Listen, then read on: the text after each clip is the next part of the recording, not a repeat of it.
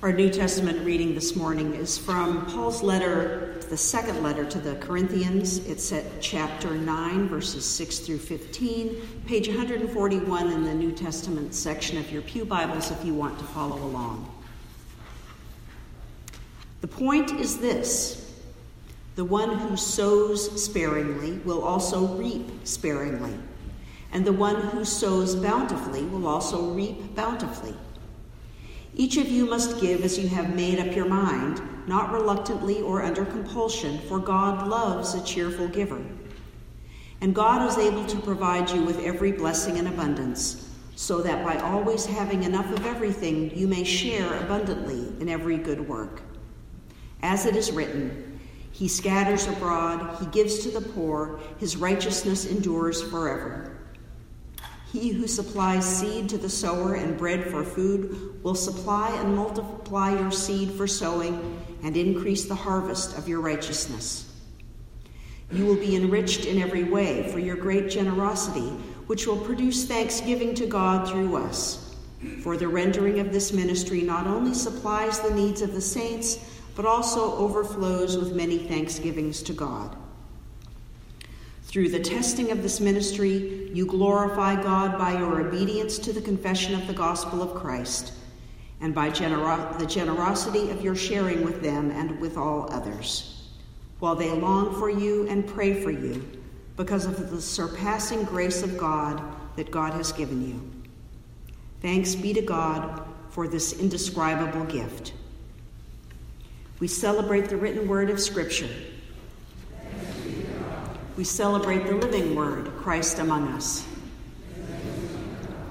Please join me in prayer. Great creating Spirit, open our ears to hear the wonders of the universe. Open our eyes to see the beauty of the earth. Open our hearts to receive the wisdom of your word through Jesus Christ. Amen. Desperate times call for desperate measures, maybe even a little arm twisting, some magical thinking, and a few rash promises. At least that seems to be the case for the Apostle Paul in this morning's passage. This passage in 2 Corinthians might be the church's first ever annual giving campaign letter. Paul sounds desperate because he is. The church in Jerusalem is in dire straits, experiencing real poverty and hardship. In the past, the church in Corinth had been generous in contributing to the needs of their fellow churches. Now, for some reason, their zeal is lagging.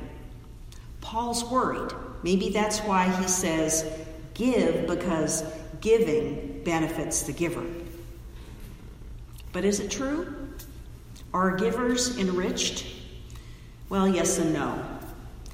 In a time of famine, a starving mother who gives her last bite of food to her child does not automatically receive more food. She only dies more quickly. The senior citizen who contributes beyond his means to a disaster fund doesn't receive any increase in his pension. When Paul says the one who sows bountifully will reap bountifully, he's just a hair short of something that's called the prosperity gospel, that is, promising material rewards for faith. Many would argue, including myself, that the prosperity gospel is not the gospel at all. But Paul is so anxious about Jerusalem that he doesn't think it's wrong to prod the self-interest of the Corinthians. He figures it's better that they contribute for the wrong reason than that anyone die of hunger. But here's the thing. It is indeed magical thinking to believe that material rewards always follow generosity. Nevertheless, Paul is on solid ground in arguing that in giving we receive, that the one who sows bountifully reaps bountifully. The Transition Support Group here at our church is reading The Book of Joy, a book-long interview with the Archbishop Desmond Tutu and the Dalai Lama. On the topic of generosity, Tutu says, "I've sometimes joked and said God doesn't know very much about math, because when you give to others, it should be that you are subtracting from yourself. But in this incredible kind of way, you gave, and it then seems like, in fact, you are making space for more to be given to you. And there is a very physical example, says Tutu. The Dead Sea in the Middle East receives fresh water, but it has no outlet, so it doesn't pass the water out. It receives beautiful water from the rivers, and the water goes dank. I mean, it just goes bad. And that's why it is the Dead Sea. It receives and does not give. And we are made such a way too. I mean, we receive and we must give. In the end, says Tutu, generosity is the best way of becoming more and more and more joyful. Generosity is the best way to become more joyful. What Paul and many other people understand intuitively, that in giving we also receive, now has been researched and documented. Researchers have identified generosity as one of the 4 fundamental brain circuits that map with long-term well-being. Generosity is associated with better health, a stronger immune system, and longer life expectancy. Research shows that people experience greater happiness when they spend money on others than when they spend it on themselves. So it seems that money can buy happiness after all if you spend it on other people. James Doty is the founder and director of the Center for Compassion and Altruism Research and Education at Stanford. Years before he went into altruism research, he made a fortune as a medical technology entrepreneur, and he pledged stock worth $30 million to charity. Then the stock market crashed, and he lost everything except the stock that he had pledged to the charity. His lawyers told him that he could get out of his commitment to the charity. Everyone would understand because the situation had changed so completely. One of the persistent myths in our society, Doty explained, is that money will make you happy. Growing up poor, I had thought that money would give me everything I did not have: control, power, love. When I finally had all the money I ever dreamed of, I discovered that it did not make me happy. And when I lost it all my false friends disappeared. Doty decided to go through with the charitable contribution. At that moment, he says, I realized that the only way that money can bring happiness is to give it away. Being generous with our time seems to be equally profound for our health. A large study found that volunteering reduces the risk of death by 24%. The reason that generosity has this powerful impact on us is that it goes to the center of our humanity and what makes our lives joyful and meaningful. We are wired for connection. We are wired for interdependence. We cannot survive even on our own, even if we pretend that we can, and generosity communicates that. Paul, of course, doesn't know about the research. He describes this generosity effect in terms that he and the Corinthians and any person of faith can understand. He says that generosity glorifies God. It is a way to worship God. In fact, it is an encounter with God. Paul doesn't separate love of God and love of neighbor the way that we usually do.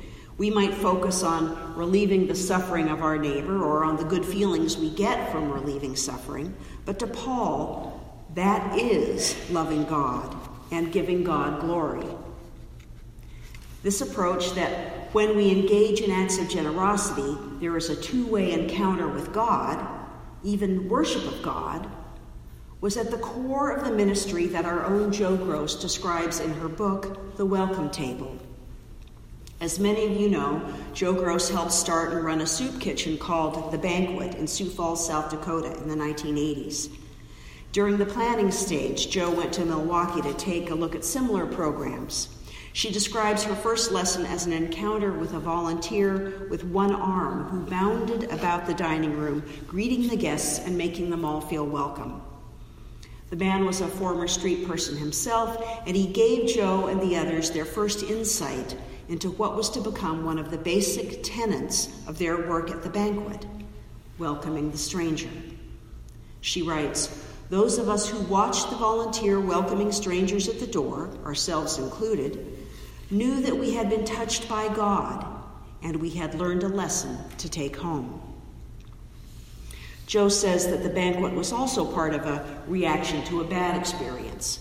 At another soup kitchen in another city, Jo saw soup ladled into paper cups and running down the arms of those in the line, and food was thrown onto plates. There was little interaction other than keep the line moving, or remember, this isn't the Hilton Hotel. Jo remembers one person there saying, "This soup needs something. It doesn't have soul." So written into the mission statement of the banquet were the words, "We believe the poor should never be served poorly." Jo writes, "We were to be with one another. Each would see the face of God in the face of the other." Nutritional food for the hungry body would be the obvious nourishment, but there would also be food for the hungry soul and nurturing from the ministry of presence. Jo coached and mentored us here at First Presbyterian Church when we began the Rest Shelter here nearly 10 years ago now. Anyone who has served at that shelter knows that this is a two-way ministry. While it looks on the surface as though the generosity is flowing in one direction, the people serving get back at least as much as they give. And it all gives God glory. It is a worshipful experience. Christians tend to emphasize the sacrifice of doing for others, of decreasing so that others can increase, of humble simplicity. That's all fine, but Paul is on to something real. He isn't just being manipulative in saying that generosity is good for us. It is good for us. It makes us feel good. It gives us joy. That's how we're wired. And I suspect that that was God's intention in wiring us that way. Now you might be thinking, okay, Joanne, if generosity brings joy and is in fact a way to worship God, are you telling me that I'm supposed to show up with the crowds at Walmart at 4 a.m. on Black Friday? Not exactly.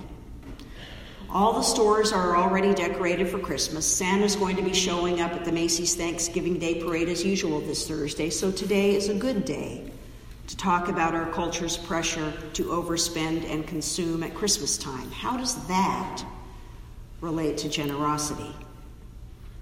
The research shows, and our experience confirms, that there is something deeply moving about certain gifts, both giving and receiving. Think about the most memorable Christmas present that you ever received. What was it that touched you? Why do you still remember it?